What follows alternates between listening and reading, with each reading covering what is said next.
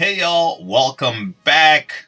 It is your boy Vanel, and today's episode I want to talk about recommit because I know firsthand. Anytime we start something new, it is exciting and we are so motivated and committed as time goes by. However, the burst of enthusiasm can wane as the reality of how much work is going to be involved kicks in.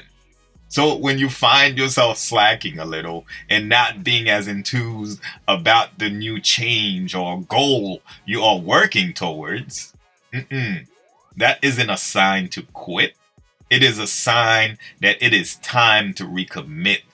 I started this new program called Book More TV with Christine Horn. The first 3 weeks, I was very excited, enthused, and rearing to go. However, I did an audition and it kicked my ass. The audition was so horrible. It kicked my ass. And I begun to slip a bit. As I waned, so did my result, of course.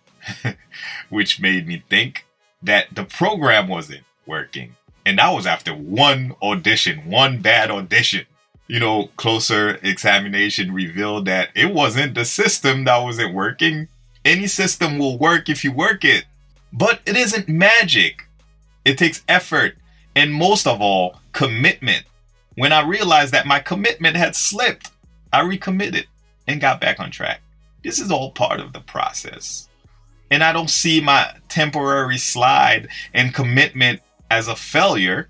I see it as an opportunity to strengthen my resolve and continue on the journey.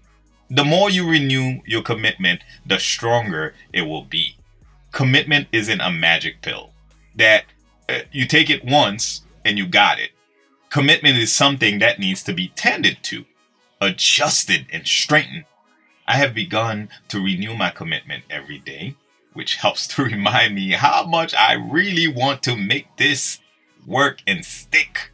You might not have to renew your commitment as often, but it does pay to check in and see where you are on the commitment scale.